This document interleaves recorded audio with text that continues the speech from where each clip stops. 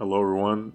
It's Mark, and I'd like to welcome you back to another episode of the Eclectic As A Podcast. And today's episode, I'm going to be talking about the return of the NFL and the recent games in the NBA. So, with the return of the NFL, we got our first game, which was the recently crowned Super Bowl champion Kansas City Chiefs versus the Houston Texans.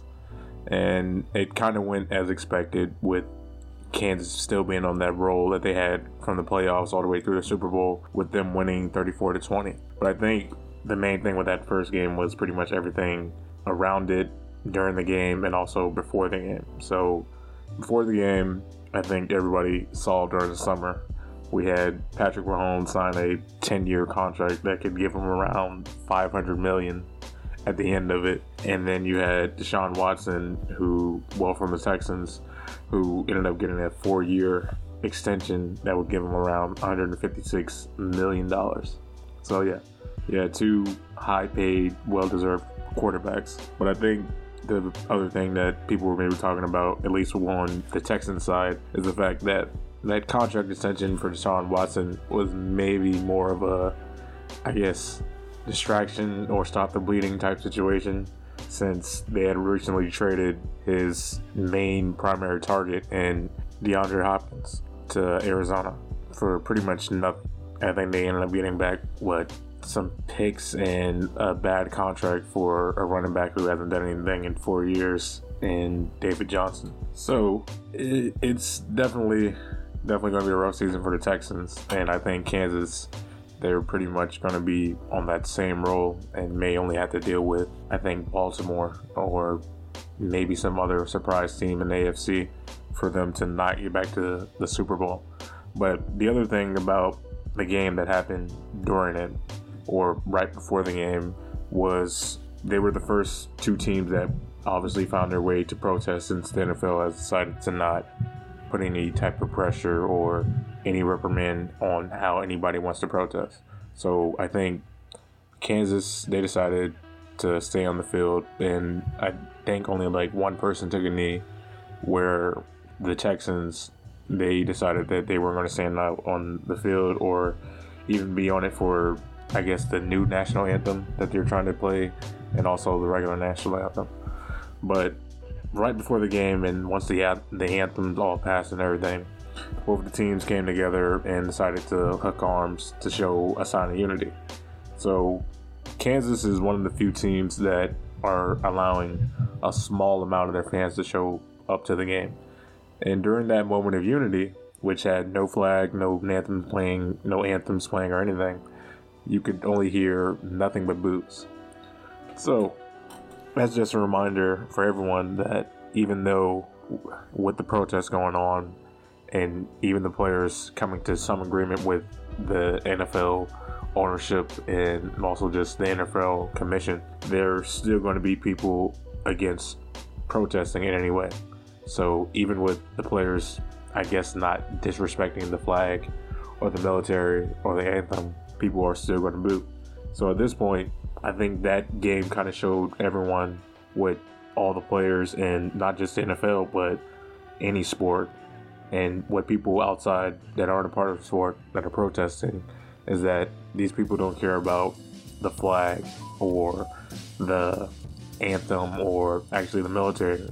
They care about people not trying to give people of color, but mostly black people, any type of support in trying to get social justice and social equality. So unfortunately, that was a big stain on the return of the NFL. But I think with the NFL backing how players can protest, I think it will be something that will just be washed over while the season goes on. So with the rest of the games slated for week 1, obviously I had to watch my team, the New England Patriots, and the new quarterback that we recently got for pretty much dimes, and Cam Newton.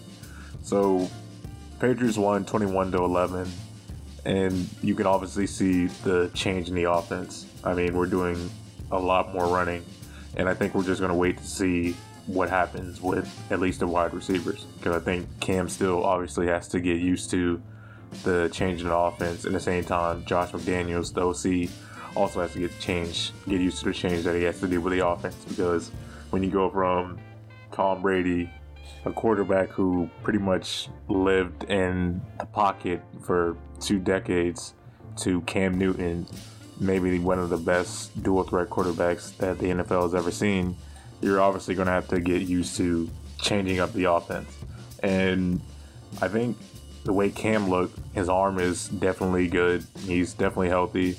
And you don't see really any damage. He hasn't slowed down at all. So that's why getting him for the cheap deal that the Patriots got by picking up his contract, because I think they're only paying him like $1 million.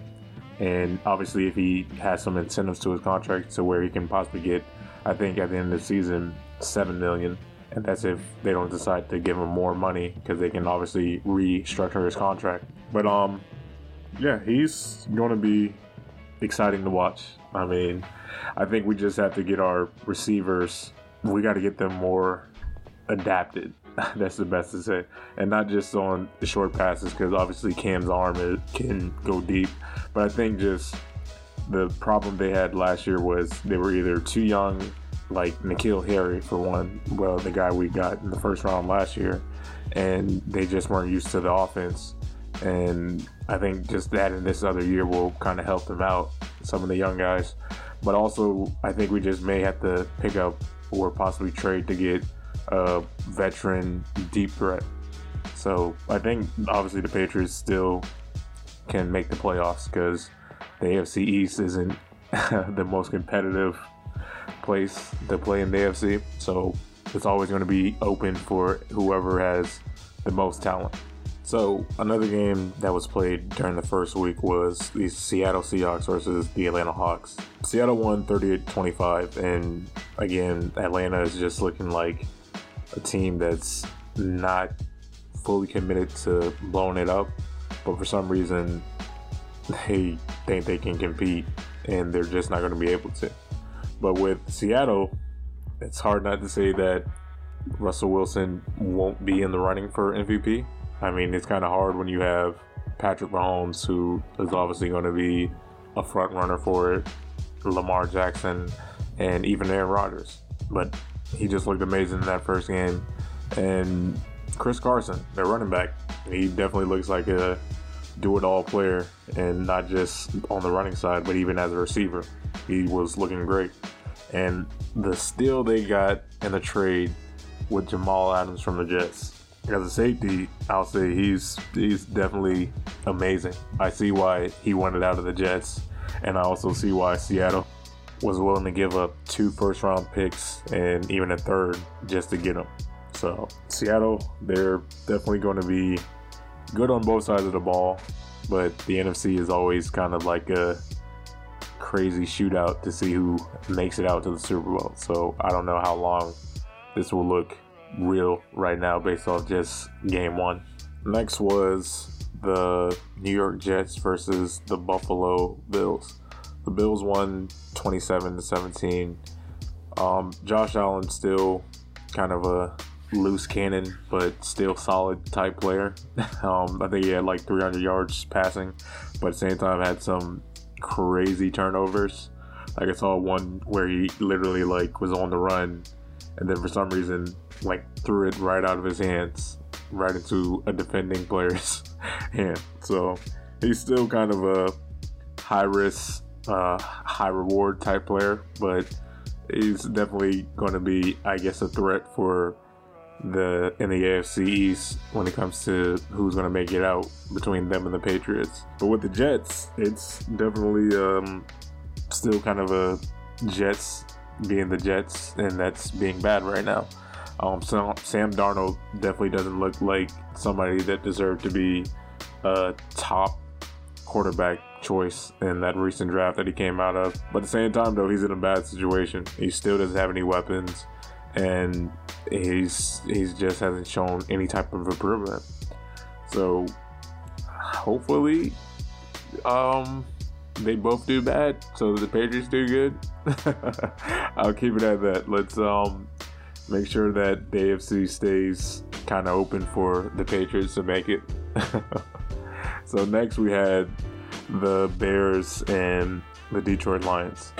So Detroit Lions definitely looked like they were going to run away with it. And somehow Mitchell Trubisky, the quarterback who's kind of like on the hot seat, so he's definitely trying to prove himself this year. He went off in the fourth quarter to get 3 touchdowns and seal the game. I mean, even though the Lions had their chance with Matthew Stafford possibly throwing the game winner to their rookie running back DeAndre Swift, who ended up dropping the ball in the end zone and killing the game. But you have to respect Mitchell Trubisky. He's definitely another high risk, high reward type quarterback. But I mean, when you go for 3 touchdowns in the fourth quarter to win it, he still has some leeway to keep his job right now. So the next game was the Green Bay Packers versus the Minnesota Vikings. And Aaron Rodgers definitely looks amazing. He's definitely somebody that's going to be in the conversation for MVP. I mean, that offense that he was pulling off with the lack of weapons that he really has, except for his running back, was just amazing, especially since Minnesota definitely has a solid defense, even though he ended up dropping, I think, like 300 yards on them and the passing, and finished the game with 4 touchdowns. So he's definitely hasn't lost a step, even though he's aging, and also on year 2 of a new coach. With Minnesota, I think their offense has just gone stagnant ever since they traded Stephon Diggs to the Bills. So I think Kirk Cousins is definitely going to get exposed when it comes to tighter games this upcoming season, because he doesn't have that safety blanket target that he had in Diggs. So the next game on the list is Philadelphia Eagles versus the newly named Washington football team. This is another game that kind of went crazy. Carson Wentz definitely just went on a turnover rate that didn't make any sense and pretty much gave the game to Washington, who ended up winning it 27-17.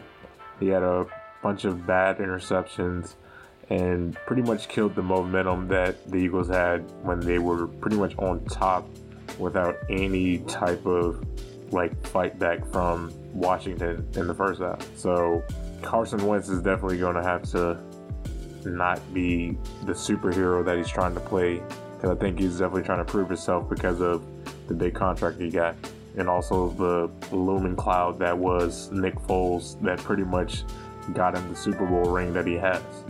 So I think he's definitely going to be playing super hard to prove himself when he should just, play at the talent that he is, because he's a great quarterback, but when he's trying to do too much, it's going to cost the Eagles.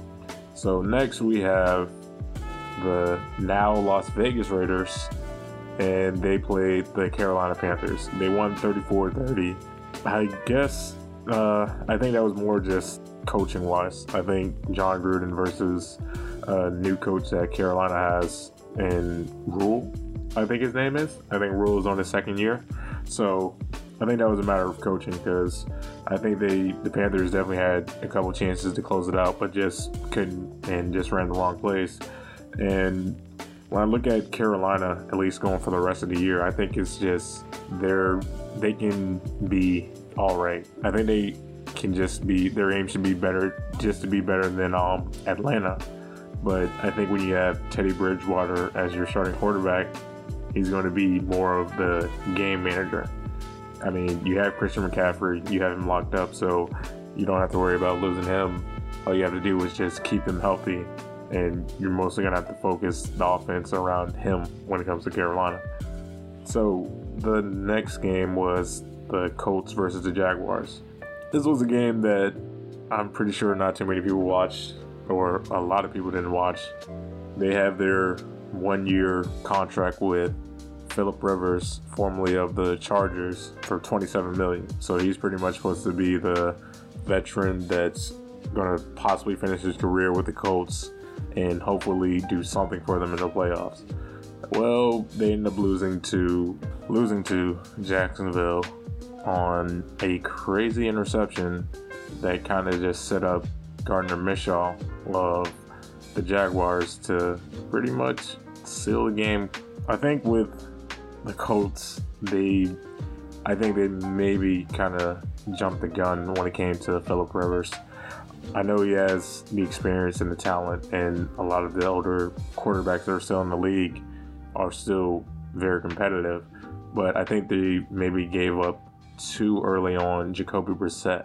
Because, I mean, they're getting a healthy T.Y. Hilton back, and I think they may have some other weapons there, but I think paying Phillip Rivers, somebody who's obviously has the stats but doesn't have the actual wins to back up paying him $27 million for 1 year, doesn't really help them compete in the long run.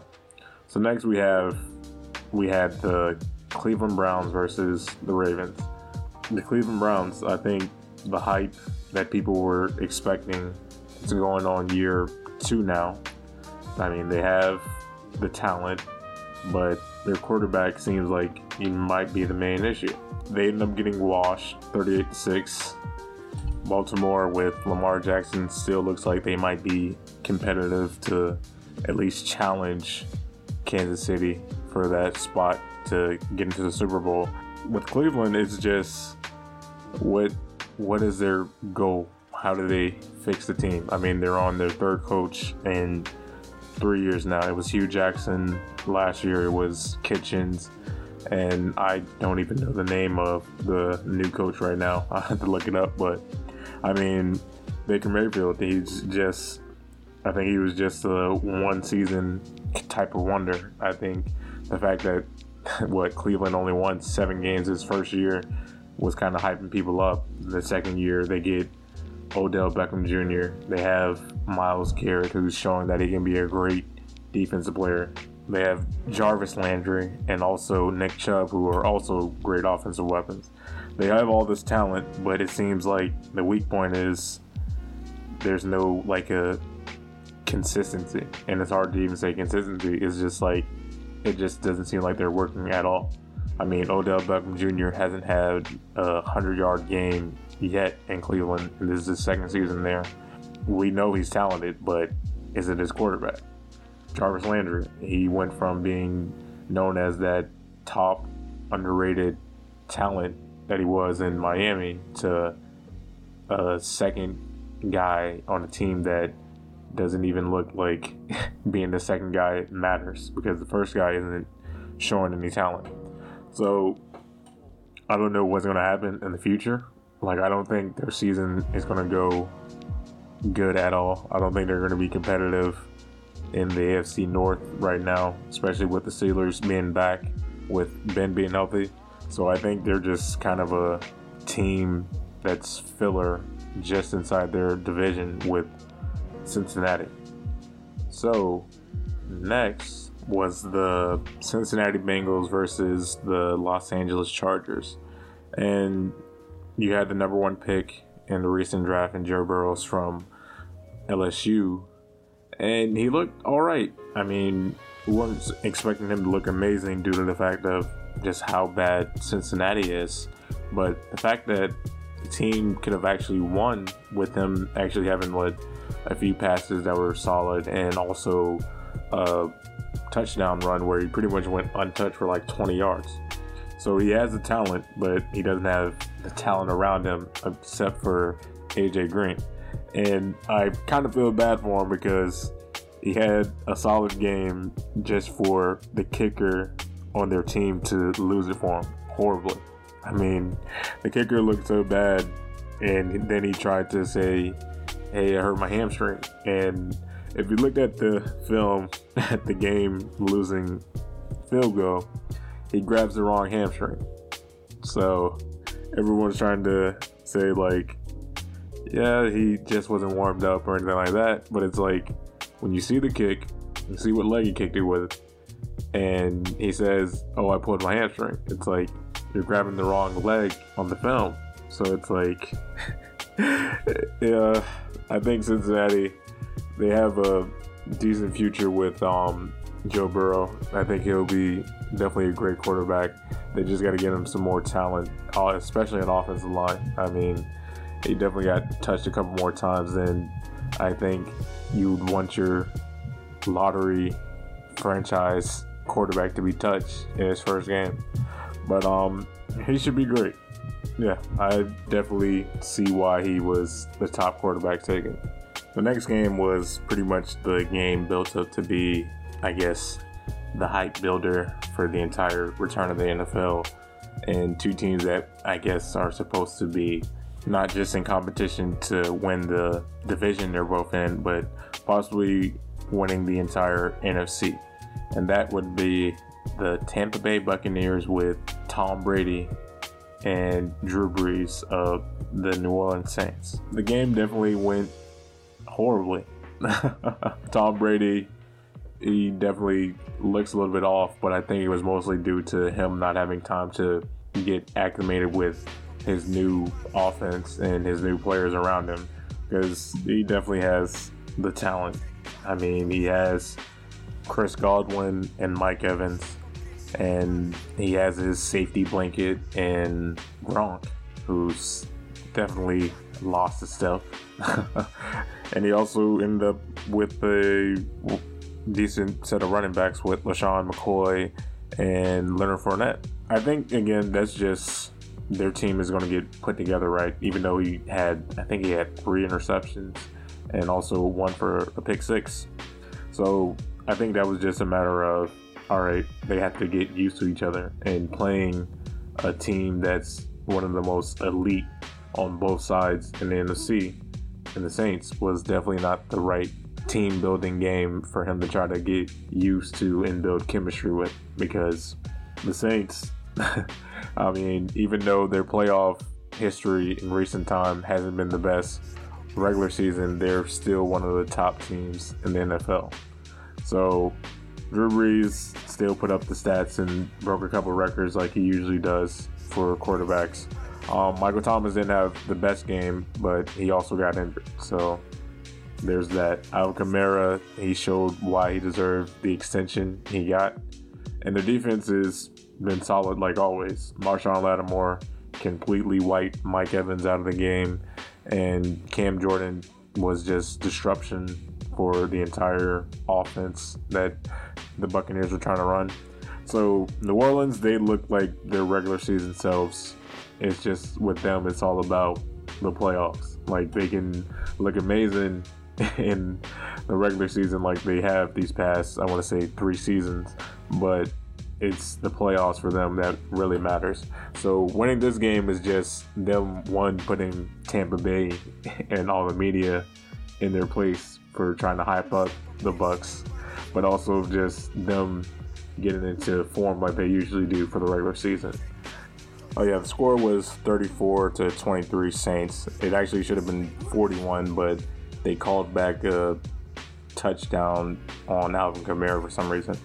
So yeah, on to the next game. The next game was the Arizona Cardinals against the 49ers.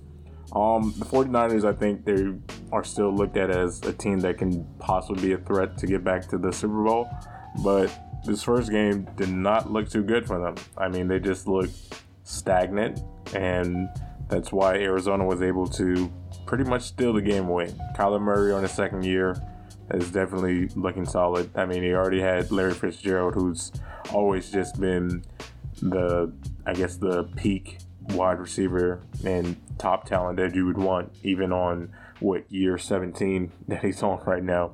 And the fact that he has DeAndre Hopkins also helps him out going into this season.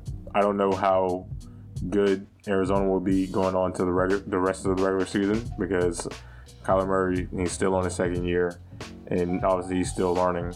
And I think with them being in that NFC West is kind of like weird on how they can compete, because they've shown that they can at least compete with, I guess, the top defense that the 49ers had, so they can obviously compete with Seattle and any other team that they'd have to play. But I don't know if they have the experience to make any type of run towards the playoffs. Next, we had the LA Rams versus the Cowboys. At first, I'd like to say I'm definitely amazed that the Rams making a $5 billion football stadium in Inglewood, California. So hopefully that gives the people more opportunities to actually work and also just have more things to do and not just have to go to other places in California to actually get entertainment. So on to the game. It was a close game, but it definitely looked ugly, especially with the expectations for the Cowboys, who ended up losing 17-20. Their defense definitely still looks awful. Even though they held the Rams to 20 points, they just looked like they gave it up to just a decent, barely below average Jared Goff and the Rams offense. They had a few injuries, I think, on their defensive side. I think the main thing that everybody was talking about with that game was the PI call on Michael Gallup when he was going up against Jalen Ramsey. That kind of set up the Cowboys to lose, especially when they had, a few series later down when they ended up throwing it to rookie receiver CeeDee Lamb, who ended up being just short of a first down. And I think that was when they tried to go for it on the fourth. And pretty much, I think they kind of have the Cowboy fans kind of panicking, and they're thinking that even with the new coach, with them finally getting Jason Garrett out of there and replacing him with Michael McCarthy from the Packers, they kind of look exactly the same. I mean, Dak still looks like the solid, alright place filler quarterback, and Zeke still looks decent, but I don't think he had enough touches. But they look exactly the same. There wasn't really any type of scheme changes or any type of anything that just looks different from what Jason Garrett did. Because I mean, when they still have the same OC from the Jason Garrett era, I think that's another thing that kind of scares their fans. It's is he really just going to do the same thing that Jason Garrett was doing? And I'm talking about Mike McCarthy. I don't know what to say about the Cowboys. They're just lucky that they're in a horrible conference where they could literally just have to win 9 games and they would be in the playoffs. So I think Michael McCarthy just has to set up his own system for the Cowboys. He can't just depend on the same things that the players are comfortable with that they were doing with Jason Garrett, because obviously that didn't work. So the next game was the Tennessee Titans versus the Denver Broncos. This is definitely a game I didn't watch at all, just because I assumed that it was going to be bad. I mean, the Broncos are, I guess, still kind of in a rebuild mode, trying to figure themselves out. But it was actually a close game. It ended up being a game that was only decided by 2 points. The Titans obviously won, but Drew Lock looked decent. Ryan Tannehill, for some reason, still looks decent. As crazy as that sounds. And Derrick Henry, he looks like he might be on the same role that he was last season. The Titans, I think they're just that possible threat in the AFC. They're not really trustable, if that's a word, to where you think they can make it to the Super Bowl. But at the same time, though, they'll make it hard on either Kansas or Baltimore when it's time for the playoffs. They are still that type of threat where it's if you beat them, then you might be heading to the Super Bowl, or you'll be heading to the conference championship at least. And then the last game of the first week was the Steelers versus the Giants. The Steelers won 26-16, but Ben Roethlisberger, he definitely looks all right. He looks solid, but it's hard to completely evaluate how well he was just because of the Giants. The Giants really aren't competitive at all. I mean, they just don't look like they're any type of team that's going to do something for the rest of the season. I mean, even with Saquon Barkley, he kind of got pretty much neutralized in that game. I think he did more yards as a receiver than actually as a running back. For a while, from the few that I watched in that game, the few minutes, he was actually in the negative when it came to rushing yards. Like, that's how bad that offensive line for the Giants are.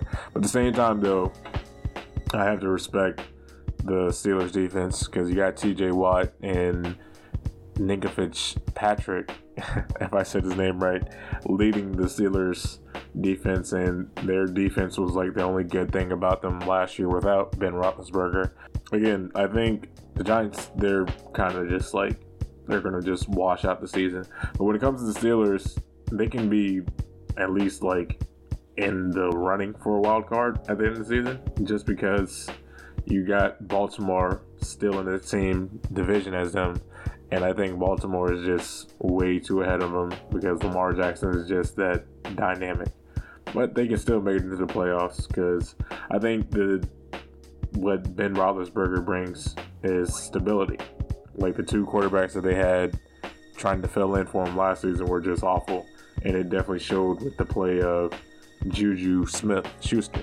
Like Juju, he looked awful. There was definitely like talks about seeing like, all right, we definitely understood why he was the number 2 guy behind Antonio Brown. But when you saw him play against the Giants, he definitely looked like, all right, he's comfortable because he has a quarterback that he can actually depend on and not the 2 rotating quarterbacks that just didn't have it at all last season. So for week 2, I'm going to make some random picks. I'm not an expert, so I'm just going to be throwing some picks in the air. The first game of week 2 is going to be the Cleveland Browns versus the Cincinnati Bengals. I think the Browns win that game just because of talent and experience. I think Cincinnati is just way too bad of a team for the Browns to slip up against. Like, that's going to be the Browns give me, at least one of the give me's for the season. Next will be the Patriots versus the Seahawks. I want to say the Patriots just because it's my team, but at the same time, I'm willing to say Seattle just because of the defense. I think our defense on the Patriots can at least contain Carson and Wilson, but I think with the Patriots still not having that super elite wide receiver yet on the deep side, I think it's just going to be kind of like contained, especially going against Jamal Adams. So I'll say Seattle gives us our first loss of the season. Next is the Giants versus the Bears. We give it to the Bears because, again, the Giants are just that bad. Next, the Falcons versus the Cowboys. I don't think the Cowboys can mess this up. I mean, I'm going to go with them because I still don't trust the Falcons at all to really do anything. Like, I'm just waiting for them to finally just blow it up, but it is a possibility that they can maybe get it rolling, but I'm going to go with the Cowboys on that one. Next, the Lions versus the Packers, and I'm going to go with the Packers just because Aaron Rodgers. That's it. Next, the Titans versus the Jaguars. I'm going to give it to the Titans. Like, I think that obviously that Jaguars win was more on the Colts just slipping up, but I don't think that the Jaguars are able to catch the Titans slipping at all. Next is the Vikings versus the Colts. I'll give it to the Vikings just because of their defense and just because I don't know how good the rest of their offense is on the Colts. I mean, when I can only think of T.Y. Hilton and not too many other people in their offense, I don't see how they're able to go up against a solid defense that the Vikings have. Next, you have the Bills versus the Dolphins. Again, this is a game that I wouldn't have a problem with the teams tying. But I think the Bills will take it because I think Miami isn't willing to really change up. And I think the main change they need to do is obviously give their first round pick Tua from Alabama an actual shot. because I don't think Ryan Fitzpatrick is really somebody you would want to hope your season can roll with, at least towards wins. So yeah, the Bills when it comes to that game. Next we have the 49ers versus the Jets, and the 49ers. That's it. Next we have the Rams versus the Eagles. I'm gonna go with the Rams just because of defense. I mean, Aaron Donald is definitely just a nightmare to go up against, and I think he's definitely gonna make it hard on Carson Wentz to just sit in the pocket. And next we have the Broncos versus the Steelers. I'm going to give it to the Steelers, even though I think it's going to be a little bit more competitive than the Giants, but I'm still going to go with the Steelers. Next, you have the Panthers versus the Buccaneers. This game is going to be a little weird because I think this is going to be the game where Tom Brady kind of figure out his team a little bit more. And the Panthers, just based off the game they had against the Raiders, where they put up 30 points, they might actually make it a little competitive. But I'm still going to go with the Buccaneers, just based off talent and experience. Next, you have the Washington football team versus the Cardinals. The Cardinals, I think, when you have two teams that are both kind of led by with Washington having Dwayne Haskins, I think I'd rather trust the Cardinals with Kyler Murray having the two weapons that he have with Hopkins and Fitzgerald on that game. Next, we have the Chiefs versus the Chargers, and the Chiefs. The Chiefs are pretty much going to wash this game out. Next, we have the Ravens versus the Texans, another wash. Ravens are pretty much going to walk in and walk out with a W against the Texans. Then the last game of the second week will be the Saints versus the Raiders. I'll go with the Saints. Even though they're not going to have Michael Thomas, I think their defense will definitely handle Derek Carr and Josh Jacobs. But the Saints can just, survive on their offense because they still have Emmanuel Sanders at wide receiver and Alvin Kamara. They really don't have too much to worry about when it comes to the Raiders. And that's pretty much my take on the NFL. So, on to the NBA. So, we got our conference final set up. In the East, you have the Miami Heat versus the Boston Celtics. And in the West, you have the Los Angeles Lakers versus the Denver Nuggets. When it comes to the Eastern Conference Finals, Miami versus the Celtics, that first game was definitely kind of went as expected. Two teams that I feel as though they definitely clash in every way, on a good way, where you have players that kind of go one-on-one that kind of have decent matchups against each other. It came down to experience, and I think with Jimmy Butler and even Jay Crowder being the more experienced players compared to, I guess, Jason Tatum and Jaylen Brown, you kind of see what happened in clutch time. What I think, if I remember right, Jimmy Butler hits a three to sends it to overtime, and pretty much the overtime kind of went all Miami, even though it finished on, I think, 3 points, so it could have been tied up at the end. But Miami showed the veteran presence.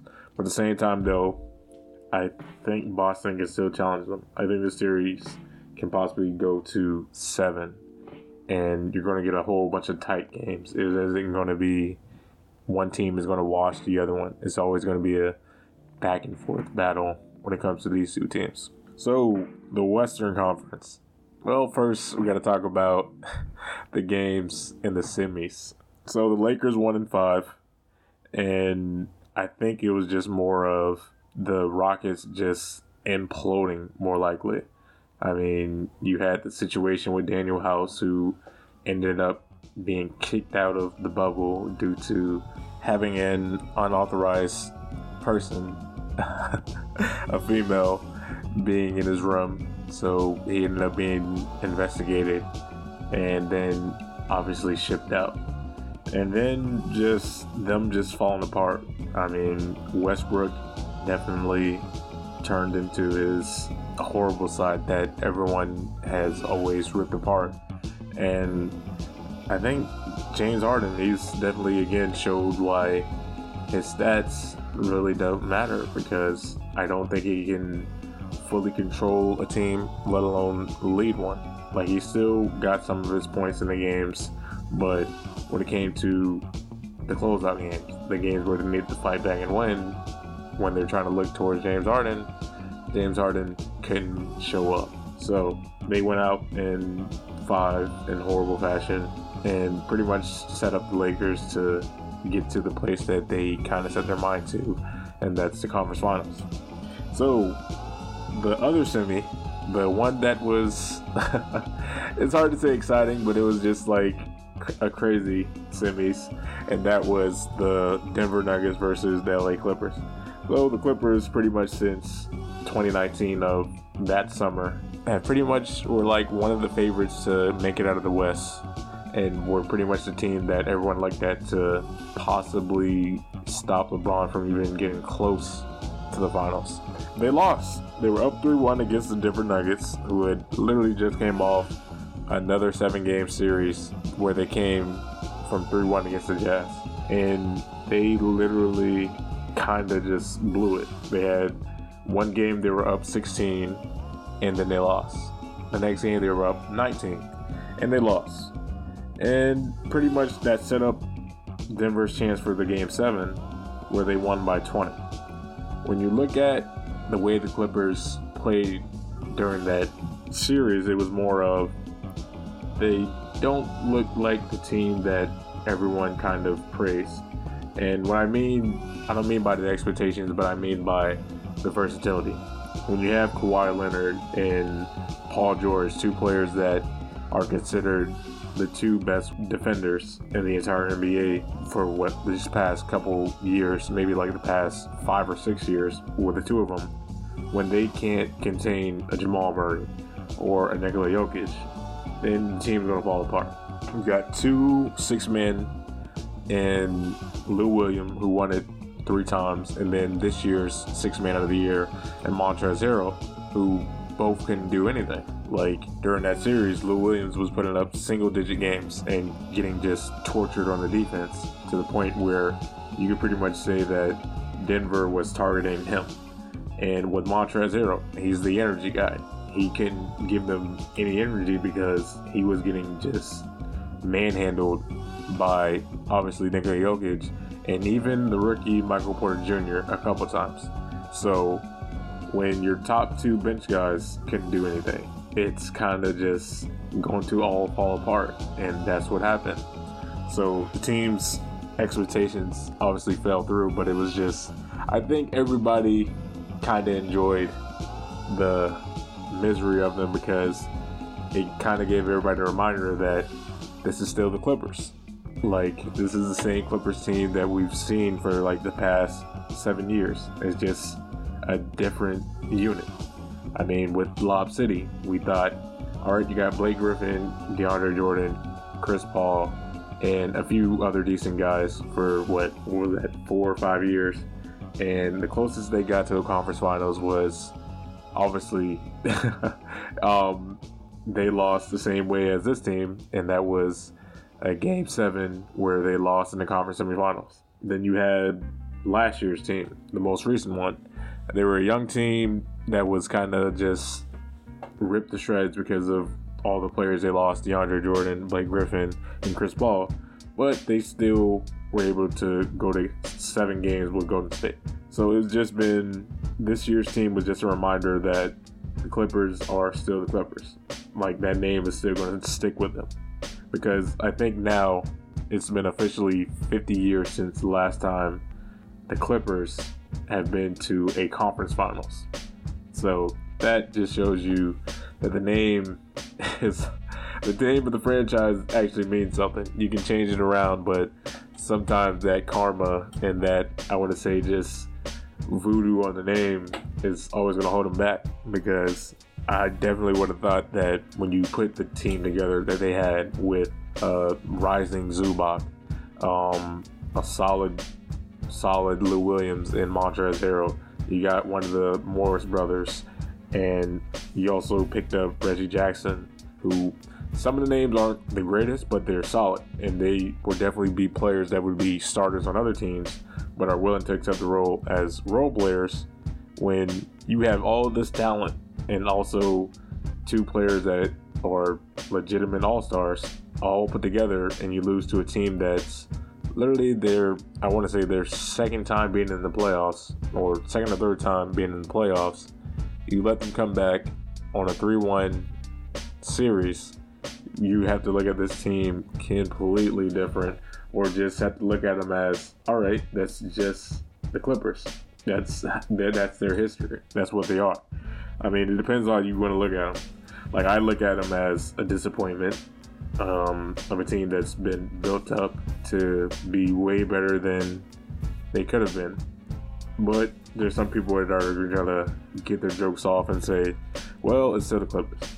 And so with that looming loss still over their head, we got to think about their head coach, Doc Rivers. He's been there 7 years and still hasn't been to the conference finals.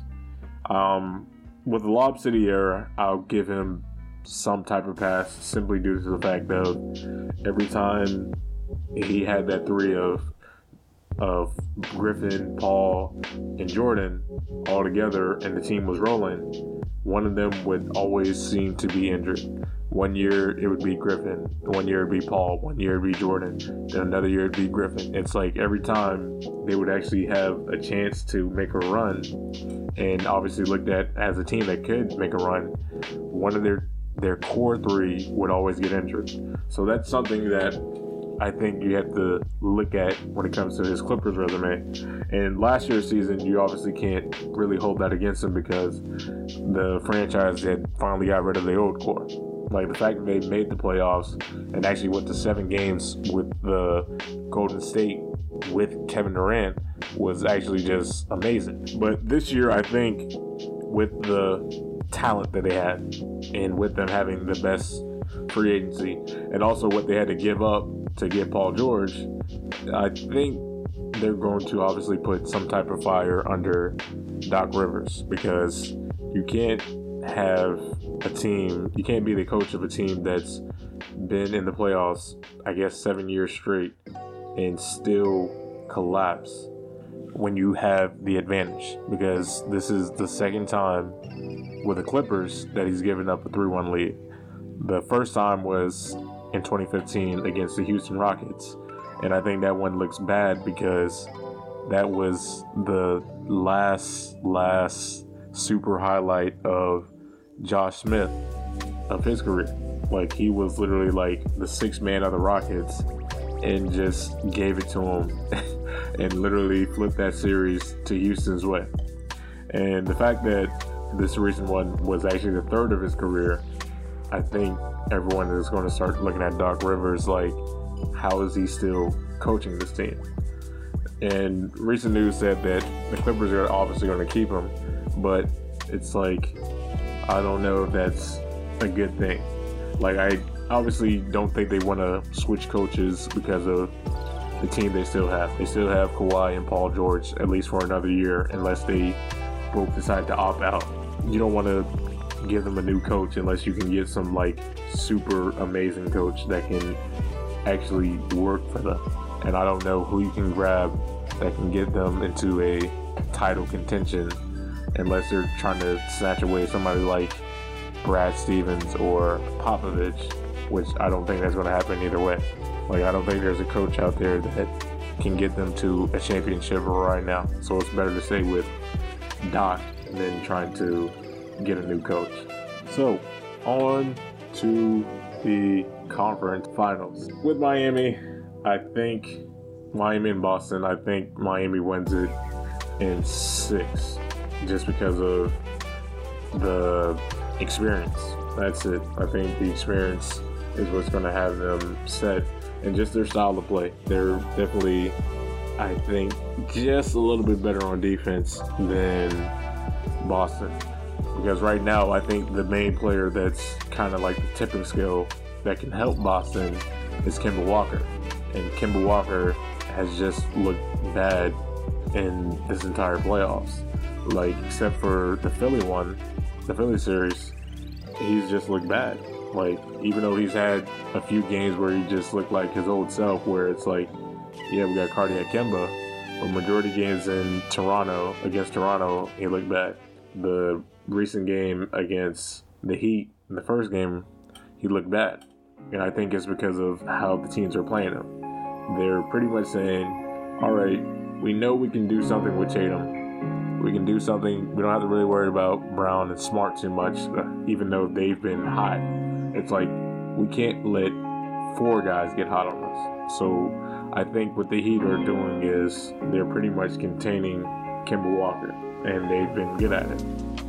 And that's why I say they'll win in 6, because I don't know how can Boston get Kemba Walker rolling when you would possibly have to take away from what Tatum and Brown and Smart are doing. So it's kind of like a weighing issue right now.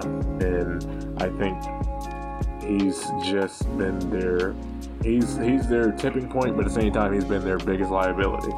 Because on defense, he's been getting torched. Like the first game, just against the Heat, you had Goran Dragic drop 29. I think that right there kind of tells you how much his value Kemba Walker's is. It's like he's either going to be the reason they win, or he's going to be the reason why they lose. So that's why I say, again, Heat in 6.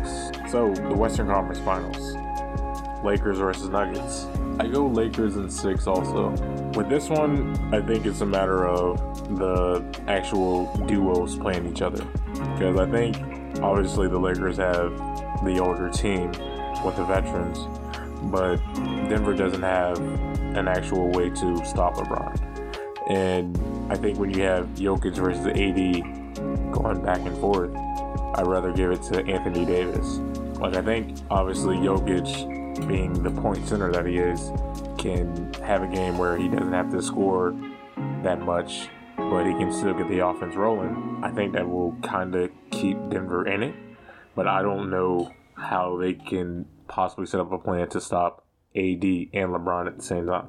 Like, that's going to be the problem. I think LeBron definitely got himself rolling against the Rockets because he definitely looked off a few games, but at the same time, he would still be able to get a triple-double. He'd still be able to get 20 and then 30 points. So I think he got his stride against the Rockets. And I don't know how this Denver team can play against them. But at the same time, though, I don't think the Lakers should feel comfortable after seeing what they just did twice, coming back down 3-1. So I think with having LeBron compared to the Jazz having Donovan Mitchell or the Clippers having Paul George and Kawhi Leonard, I think LeBron is definitely going to put the series away if he ever has the advantage. Like, he's not going to take the night off if they're up on game 3. He's going to make sure that game ends, and if that means he has to play like 38 plus or possibly even 40 plus minutes, then he's going to do it. And I think the rest of their veterans have just been solid. I mean, you have the other Morris brother, the only Morris brother left, who's been solid. Playoff Rondo. Definitely somebody who's shown that he deserves that playoff title. He definitely showed up against the Rockets, and I think he'll show up against the Denver Nuggets. But with Denver, I think the main thing that the Lakers are going to have to watch out for is going to be Michael Porter Jr. and Jamal Murray. Like, I think Michael Porter will definitely be a lot more minimized than Jamal Murray, just because he's a forward where Jamal Murray is a guard. And I think that's where the Lakers kind of are still a little bit weak at. You have KCP, you have Rondo, and that's have Caruso all coming off the bench, but can't forget Danny Green. How many do you think can you throw at them? I mean, throw at Jamal Murray to slow him down? I mean, he just got done beating Donovan Mitchell, and he also just got done torching Paul George and Kawhi Leonard. Like, his confidence is on another level. So I think Lakers can obviously win this in 6, but I think another thing that they'd have to watch out for is just not being comfortable. Like, they can't just say, all right, if we win this first game by a lot, then we know what the series is going to look like. Like, no, you can't do that, because we just seen this twice when it comes to this team. Like, you can't be comfortable around Denver, because Denver can easily possibly flip whatever magical switch they have in their head to say, like, we're not trying to go home. And I think the phrase that everyone's kind of afraid of when it comes to Jamal Murray that he said was, when he was packing his clothes and he was floating, he was looking at his bag and said, I don't want to go home. And that pretty much led to how they beat Utah. And he pretty much said that maybe is what he said to himself when he beat the Clippers. So you can't be comfortable. That's the main thing. Like, that's what's going to happen with the Lakers team. If they want to win, they got to put them down and give them no type of hope. Like, they have to go into every game just putting their will on them, because the Lakers, unlike the Clippers, still have that chance of actually making it out of the West. And I think more than anything, LeBron would want to say, all right, I got this team that was just kind of just put together, and also with Anthony Davis to be able to go to the Western Conference Final in his second year with the Lakers would be another accomplishment he'd want to put on with all the other records that he'd broken recently. So that's that when it comes to the NBA. Yeah, a lot of sports. Definitely glad to have more options now. Definitely like the sporting options. So with that, I'll wrap this episode up. Remember, everyone, stay safe. Also remember, register to vote. So hopefully you enjoyed this episode of the podcast, and hopefully you listen out for the next one. Thank you again, and I'm out.